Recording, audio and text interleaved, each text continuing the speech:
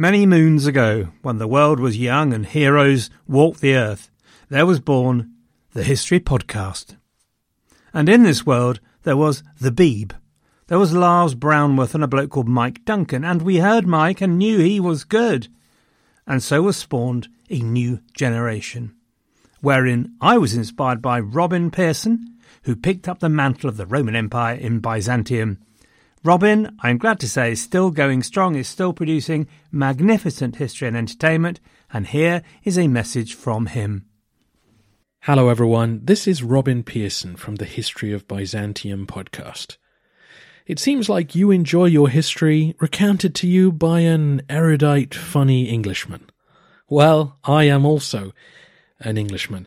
And if you like a bit of Roman history, then come join me for a 1,000-year epic of incredible highs and devastating lows.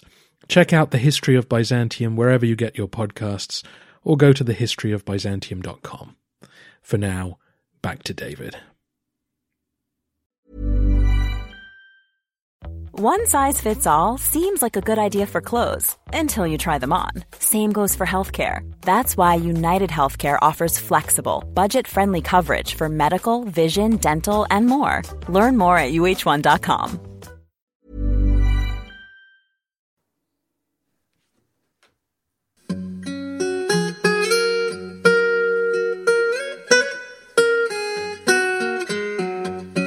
Hello everyone, and welcome to the History of England, episode 138, Glyn Dwr and the Showdown.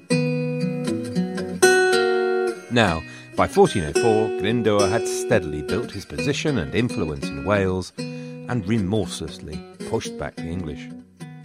So this week, we're going to see if he can keep that going and achieve the ultimate goal, the big one, an independent Principality of Wales. In January 1404, Henry went to Parliament once again with his begging bowl.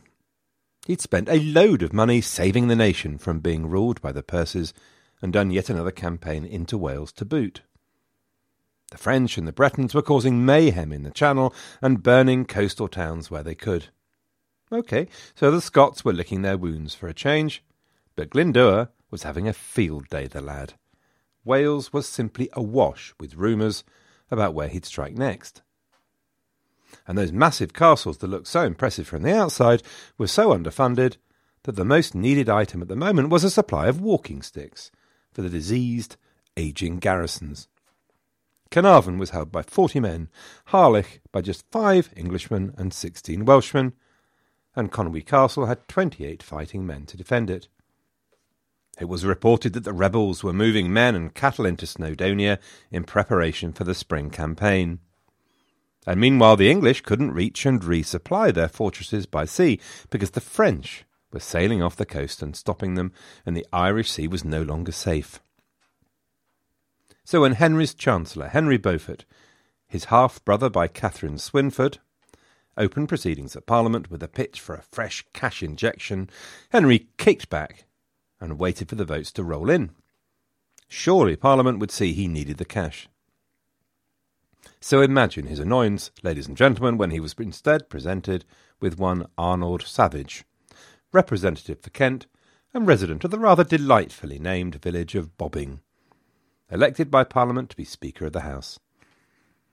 Savage returned the Commons' response to the King thus.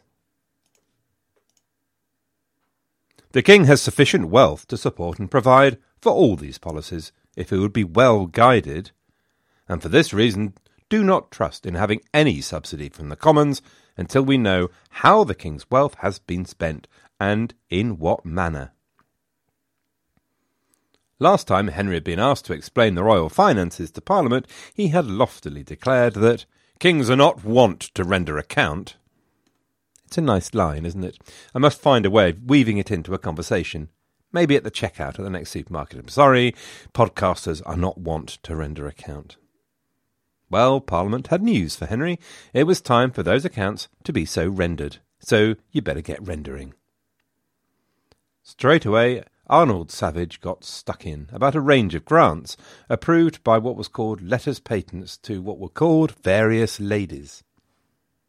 Annuities, basically, granted by the king to the deservingly noble. Savage said, "You should be well advised by your High Council on these aforesaid matters, because your Commons have no wish to bear as much as they have previously." So the proposal was that these people should be paid just 10% of what they'd been granted. The king was horrified, and also at something of a loss, and you get this really rather feeble reply. "It would be a great shame and disgrace to repeal and annul our letters of patent. I'm amazed the Commons are so ill-disposed towards me." It's a feature of Henry's reign that Parliament doesn't see itself as the king's poodle, but equally it began to show that it no longer saw dissent as the anteroom to rebellion. Instead, it saw itself as a kind of critical friend, doing the right thing by putting it to the king straight. That Parliament achieved this position during the reign is also partly due to the weakness of Henry's situation, a usurper beset on all sides and during a time of drastically falling royal revenues. But also, to put a more positive side, his inclination to immole, rather than confront, to find a way forward. The long and short of the January 1404 Parliament was that Henry found himself submitting to an awful lot of scrutiny in return for any money. So he was forced to submit to the semi-permanent scrutiny, for example, of a standing council. He was forced to slash his household budget from £42,000 to just a poxy two-bit no-good cotton-picking £12,000. Now that is some dramatic decrease. And Henry must have hated this. He was now rendering account in spades, and think of all those ladies he'd have to go and talk to about why their lifestyles would have to change. A bit humiliating for a king not to be able to distribute largesse. He was forced to name his council in Parliament, which is tantamount to having his ministers approved by Parliament. Now that's a very slippery slope if you happen to be a king. He had to agree to all these changes before he was granted taxation. Here's that issue again, and a slope so slippery, monarch-wise, that you'd really need a toboggan. Probably most humiliating of all, though, was a rule saying no foreigners in the household. This casual piece of xenophobia, completely unremarkable in a world of xenophobia at the time, by the way, was aimed at Henry's new queen, Joan of Navarre. Married last year, and at 33 the oldest queen consort to marry a king of England. Poor Joan had to send all her Navarrese assistants and friends home. In the end, Henry got his tax. But it was worth little more than the rough end of the proverbial pineapple, probably yielding no more than 10,000 quid. But his talent was that he got on with it and made the best. He named his council in Parliament, but he named a council that was stuffed with his own placemen. Though interestingly, he appointed Arnold Savage to be one of them, drawing the sting of Parliament a bit by bringing him inside the tent rather than leaving him outside, showing his acceptance of the debate that they'd had. And in this he possessed powers of leadership quite outside the capability of the Richards of this world. But meanwhile, Wales was in uproar. The castles of Aberystwyth, right over on the west coast, and Harlech, a bit further north up the coast, were openly under siege, and the French were off the coast. Refer to the website for the map, by the way. Henry was pretty much beanless, and the air was full of sedition. The Countess of Oxford was found to have been plotting with the French. Some of the Earl of Northumberland's henchmen were refusing to open the gates of his castles to royal officers, even though he'd ordered them to. And in April, the worst finally happened. The mighty castles of Harlech and Aberystwyth fell to the Welsh. And you know, there was literally nothing Henry could do about it. He simply did not have the wherewithal. He didn't have two beans to rub together. So he withdrew back to the north where he could sit in his own Lancastrian estates and save some money. And so in Wales, Glyn Dwr was now for all the world the Prince of Wales. Most of Wales answered to his writ. He held key castles within the Principality, and although the English still held some castles, they were islands in a sea of Welsh independence. And so it seemed fitting that in the summer of 1404 Glyn Dwr held his first Parliament. It seemed fitting that he wrote to King Charles VI of France who in one of his lucid moments agreed prince to prince that Wales and France should be allied, and that the French would send an army to help. Glyn Dwr debated which of the two popes he would support. So as far as the Welsh and Glyn Dwr were concerned, they had arrived. Glyn Dwr was no longer behaving like a rebel, he was behaving like a bona fide, honest-to-goodness, copper-bottomed, gold-plated prince, the real thing. Now, if he'd been a gloomy, glass-half-empty kind of person, then he might have said that the year hadn't quite been all it had cracked up to be, and that the French support towards the end of the year really hadn't materialised, but in their halls in the winter of 1404-5 the bards would have ignored these souls and sung of the glories and freedom that had been won.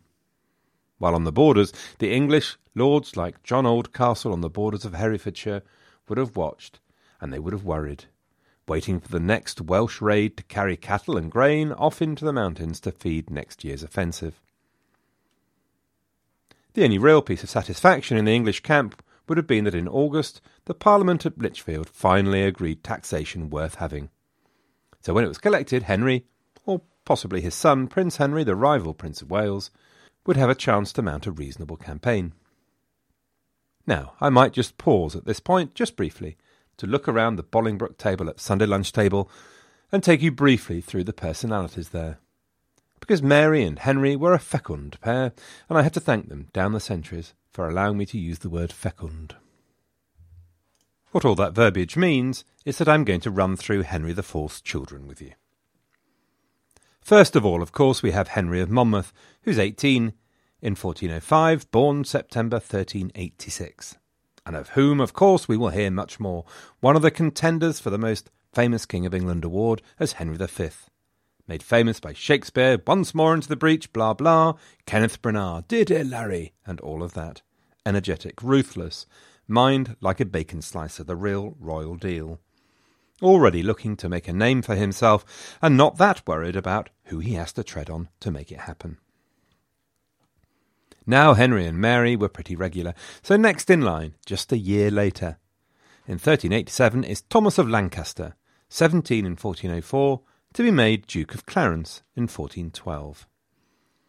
He's had his first administrative disappointment already, sent over to Ireland by his dad with no money, no power, no influence. So before you could say knife, he was back in London. He's a big chap, well-knit, a fighter, but not an intellect. Plenty of charisma, but not a man to try and make a silk's purse from a sow's ear, make do, or invest a stitch in time to save 9. He's an aristocrat that believes in noblesse oblige, just possibly a little idle, more flashman than Tom Brown. Round of applause for Thomas of Lancaster, everyone. Next up, born 1389, would you believe, John of Lancaster, 15 at this point, and at some point to be made Duke of Bedford. One of the things I loved so much about a lad, about Edward III, was the story of Edward and his captains, the Black Prince, Northampton, Salisbury, a cascade of talented men loyal to their king, trusted by their king, all talented. Which is where John of Lancaster comes in. Despite dying in 1435 when things had gone backward in France, his reputation survived the disasters of Henry VI's reign. Brave, loyal to his brothers, patron of the arts, hot-tempered and relentless opponent of Joan of Arc. Appalling haircut. Seriously, dude, where's my haircut? But possibly the pick of the bunch of a pretty talented group. At this time he's been sent to the north as Warden of the Eastern Marches, under the protection and tutelage of Ralph Neville, the Earl of Westmoreland, and counterweight to the Percys. A round of applause, everyone, for John of Lancaster. The last boy is Humphrey of Lancaster, born 1390. He really doesn't get his chance until big brother Henry has croaked, but has maybe as much talent as John. Good Duke Humphrey is the name that survives of him.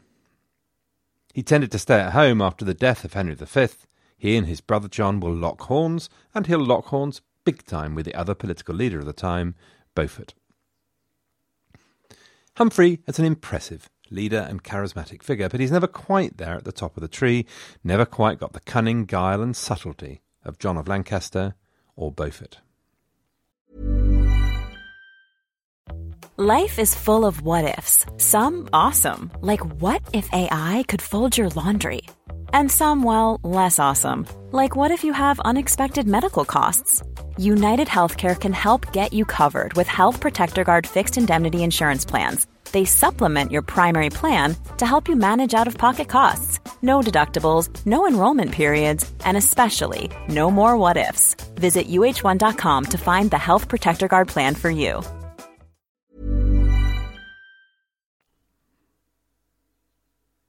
"18 months later, out popped another, Blanche, probably the sob story of a pretty successful bunch.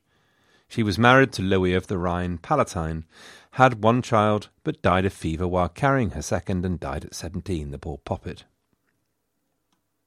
And then another 18 months, regular as clockwork, Philippa, born 1394, and therefore just 10 at our point in the story. She will be Queen of Denmark at the age of 12 and get to rule as Regent of Sweden at the age of 26, but she'll die pretty young at 36. So that's it, the Lancaster household. There are no more because Mary died giving birth to Philippa. Think about that, ladies and gents. Mary Bohun had her first child at 14, Edward, who died after just a few days. She and Henry then waited a few years until 1386, when Mary was 18 and her first surviving child was born. In 8 years, between 1386 and 1394, Mary had 6 children, and then died in childbirth. By golly. OK, so you might well ask why I've told you all about their kiddywinks. Well, one thing is just that given the name problem, I have a rule to introduce hard and introduce early. If I warble about these people long enough, hopefully they'll be in your heads as they reach their time in the sun. But also because 2 of them, Henry and John, have a part to play in our next drama. The Welsh wizard had not been idle. As the bards wove their magic, poetry and music, Glyn Dwr was forging more alliances than just with the French. He was talking to a man called Thomas Bardolph, a baron, an important man of the realm in his own right, but crucially a man in sympathy with Henry Percy, Earl of Northumberland. Who knows, but I figure Henry Percy was in no way reconciled to the results of 1403 and the death of his son, and who can blame him? Whatever the rights and wrongs of the cause, it can't be easy to see your son's head nailed to a wall, and then to have to beg for mercy to his killer. So Henry Percy, Earl of Northumberland, was plotting revenge. He was joined by a few other players. One of them was Thomas Mowbray, son of the Thomas Mowbray who was supposed to have fought Bolingbroke in a duel in front of Richard II, and had ended up dying in Venice. Now, the young Thomas was nobbut knee-high to a grasshopper. Well, 19 actually, and clearly he was feeling hard done by. It's a bit difficult to see why on paper. True enough, Henry had used his lands in wardship to reward his followers, but as Thomas came towards his majority, he was clearly doing the right thing, making sure those lands and incomes were returned to their rightful owner. So I'm guessing when I say that I assume Thomas Mowbray's antipathy to Henry is either because he's young, callow and easily led by hoary old conspirators such as Percy, or another emotional thing. He's the Marshal of England. But the real power that goes with that role is being taken by Westmoreland. The Earl of Warwick is being given precedence at council. All that sort of thing. The sort of things that aristocrats get touchy about. But either way, Thomas Mowbray, troubled scion of a troubled family, is no sooner Earl of Nottingham and Norfolk than he was looking to remove Henry from the throne. Now that brings us to Richard Scrope, Archbishop of York, second most powerful churchman in the country. Scrope appears to have had no involvement with the rebellion of 1403, and yet for some reason was going to be fully involved this next time. Why, I hear you cry. For the love of God, why? And frankly, people, who knows? His petition and claims against the king would be anodyne, standard stuff. Good governance, evil counsellors, oppression of the church, yada, yada, yada. It's really difficult to know what was going on in his mind. Except again, maybe just the personal influence of and a personal affinity with Henry Percy. Anyway, the deal that Bardolph stitched up for his leader Percy with Glyn Dwr was called the tripartite indenture. The word indenture, we've mentioned it before, was when you cut a jagged line across a contract so that you could put the two together. So an indenture is a contract. In terms of the tripartite thing, do you remember a couple of episodes ago we talked about the mould warp prophecy? a dragon shall rise in the north. This dragon shall gather unto his company a wolf that shall come out of the west. Then shall come a lion out of Ireland. So, the dragon from the north was pretty clearly going to be Percy. The wolf was Glyn Dwr, and the lion was Edmund Mortimer. Still with Glyn Dwr, still head of the family with the best claim to the throne, short of actual possession. Of course, we don't know how much was planned and how much just fell out this way, but early in 1405 the tripartite indenture was in place. So after the small matter of removing the king, Percy would take England north of the Trent, Glyn Dwr would take Wales and the Welsh borders, and Mortimer would take the rest, the South and Midlands. Simple. First off, then, the heirs to the throne, the young Mortimer boys, needed to be sprung from the castle at Windsor to rejoin their uncle Edmund Mortimer in Wales. Now, handily they were being looked after by someone called Lady Despencer, wife of the Earl of Gloucester, who had been executed in the Epiphany Rising, and therefore had no great sympathy with Henry. After they had managed that, the next stage would be war and mayhem. Glyn Dwr attacking from the west, Percy, Mowbray and Scrope raising the banner of rebellion from the north, and Henry would be crushed between them all like a bug. Now Lady Despencer had a duplicate key made by a compliant locksmith. And at midnight, on the 13th of February, the two Mortimer boys were led from their chamber, along with Lady Despencer and her 8-year-old son Richard, and a squire called Morgan. And then they rode hard through the night for the Welsh border, where Glyn Dwr was waiting for them, and from where they would fly to the safety of France. Their absence was immediately discovered on the morning of the 14th of February, and Henry set off in hot pursuit, sending his half-brother John Beaufort and a group of men ahead. Near Cheltenham, Beaufort spotted Despencer in a wood, and the bid for freedom had failed. The next throw of the dice was an attack in South Wales by Glyn Dwr, an attack on the key castle of Usk, once owned by our good friend William Marshall. But the success of the previous year eluded Glyn Dwr. Not only was his attack beaten off, but the English pursued and slaughtered the Welsh army as they ran, and for a while the English thought they'd killed the man Glyn Dwr himself. In fact, it turned out to be his brother Tudor, but that was significant enough, and even more significant was the capture of Glyn Dwr's eldest son, Griffith. Griffith was never to see Wales again, dying of plague in the Tower of London in 1412. Now the defeat of the Welsh army was bad enough. The death and capture of close members of his family seriously undermined Glyn Dwr's reputation. Allegiances and confidences could begin to swing back to the English. So Henry now planned a major new offensive into Wales, with his son Henry leading an attack into North Wales, while he took the south.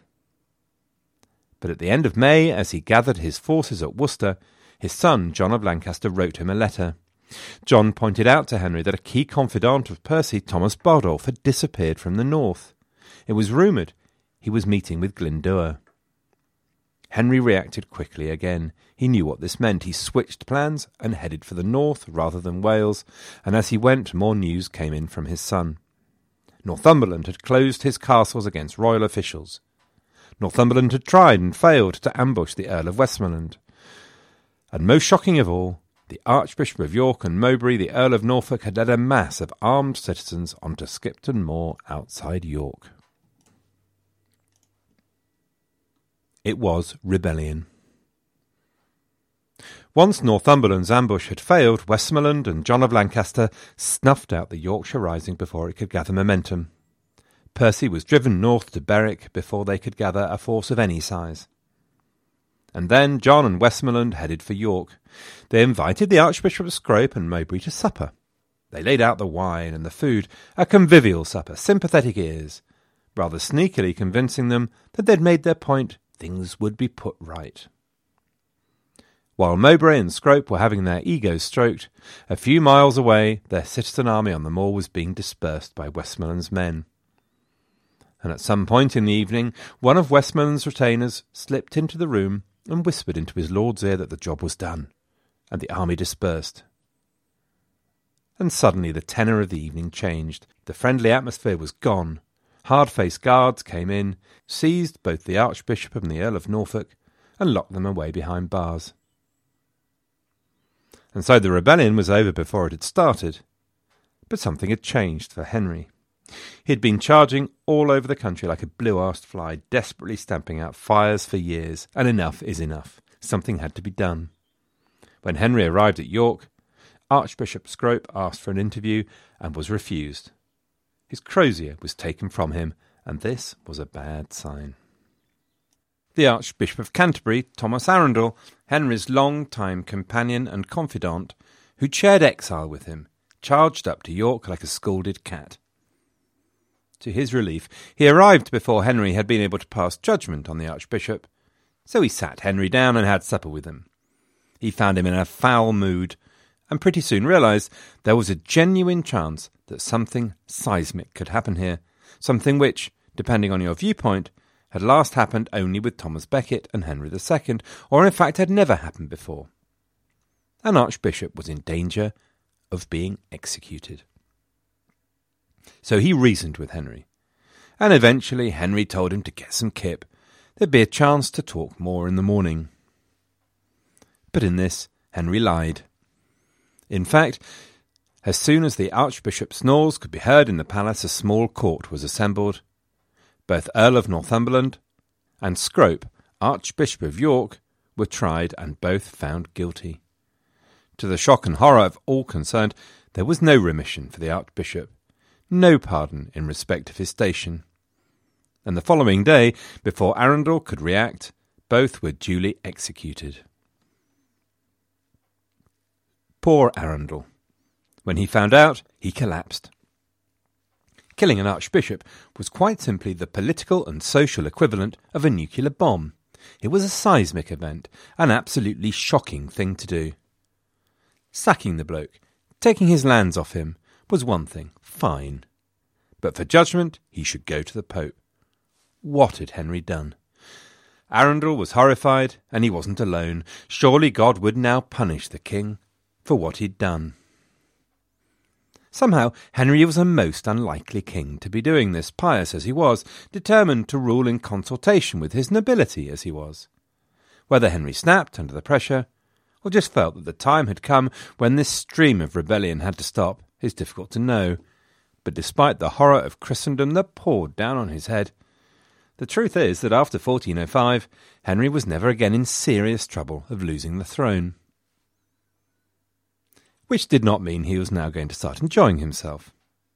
I suspect it was my grandmother who would gnomically remark, unhelpfully I thought at the time, that as long as I had my health, everything would be okay. Henry was about to find out how true that is. In the Middle Ages, anything unexplained was laid at God's pearly gates. The very night of Archbishop Scrope's execution, Henry's servants heard screaming from the king's room. "Traitors! Traitors! You have thrown fire over me!" They rushed into the king's room and found a king covered in red pustules, screaming that his skin was on fire. Well, it was pretty clear to the world at large that this was the judgment of God on the man who had killed a man of God. To add to the woes of ruling a fractious kingdom, Henry now had to add the pain of constant illness, which at times laid him low and seemed to be on the point of killing him. In a way, it's the most impressive thing about him, his determination and sheer staying power, to fight through this on top of all his political troubles. We don't know what the disease was. Leprosy, they said at the time, but it clearly wasn't that. We can't know as it happens.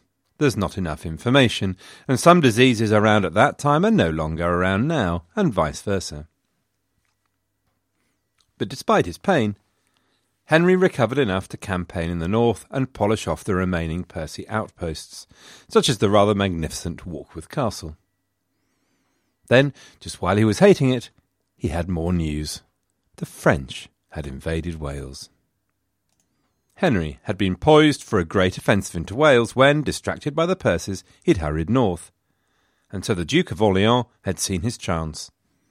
A substantial army of 800 men-at-arms, 600 crossbowmen and 1,200 foot had arrived in South Wales to be joined by Glyn Dwr with 10,000. 10,000, incidentally, has got to be an exaggeration, but whatever. A lot.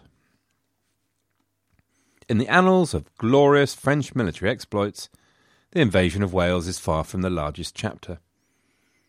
It all started a little shakily when they besieged a castle, saw some ships coming up the creek and legged it as hard as they could. But they pulled themselves together and did manage to burn a few villages and finally even Carmarthen Castle. So, emboldened and invigorated, the French and the Welsh set out for England, and in August they arrived outside Worcester. Whatever his medical condition, Henry did his normal thing and flew down with an army, and before you could say camembert, he was staring at the French and Welsh invaders with his army behind him. So this was it. This was the showdown. This was the moment when Glyn Dwr had the force to defeat the English, the force to win his prince's crown forever. Never again would the Welsh be oppressed by the English tyrant. So what followed was at once the most bloodless and most decisive showdowns in military history and the biggest anticlimax imaginable. The two armies faced each other for 8 days. The French and Welsh had no intention of attacking an entrenched English army supported by a bunch of longbowmen. But Henry knew full well time was on his side. He didn't have to go anywhere. The Welsh had to win their independence. They had to take it from him. So whatever it was, the French or the Welsh, they bottled it. Everything Glyn Dwr had done had led to this, and he bottled it. They turned back, and Henry watched them go, and I suspect that both Henry and Glyn Dwr knew it was all over. The French, a foreign power, had come to help a Prince of Wales, and they'd return empty-handed. Because by March 1406 they were gone, and they would not be back in force.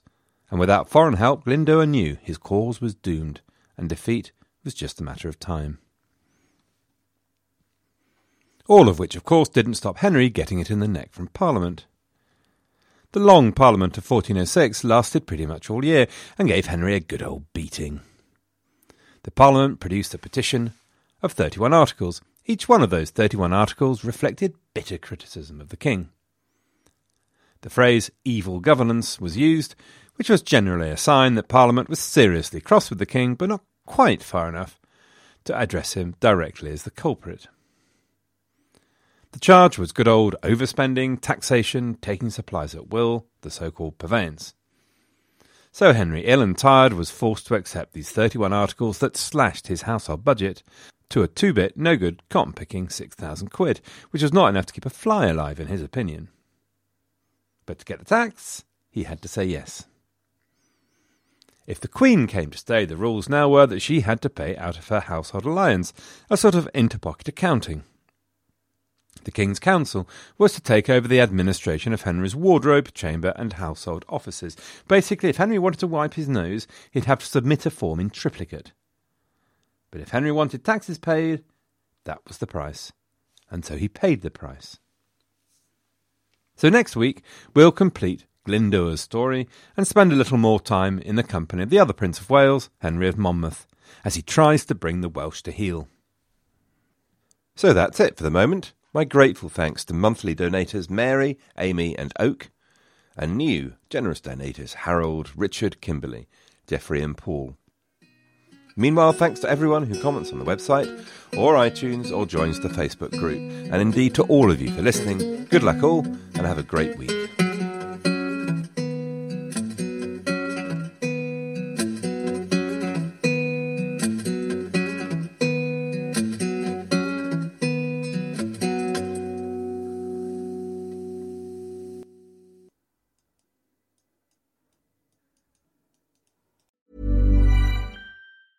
Mom deserves the best, and there's no better place to shop for Mother's Day than Whole Foods Market. They're your destination for unbeatable savings, from premium gifts to show-stopping flowers and irresistible desserts. Start by saving 33% with Prime on all body care and candles. Then get a 15-stem bunch of tulips for just $9.99 each with Prime. Round out Mom's menu with festive rosé, irresistible berry chantilly cake, and more special treats. Come celebrate Mother's Day at Whole Foods Market.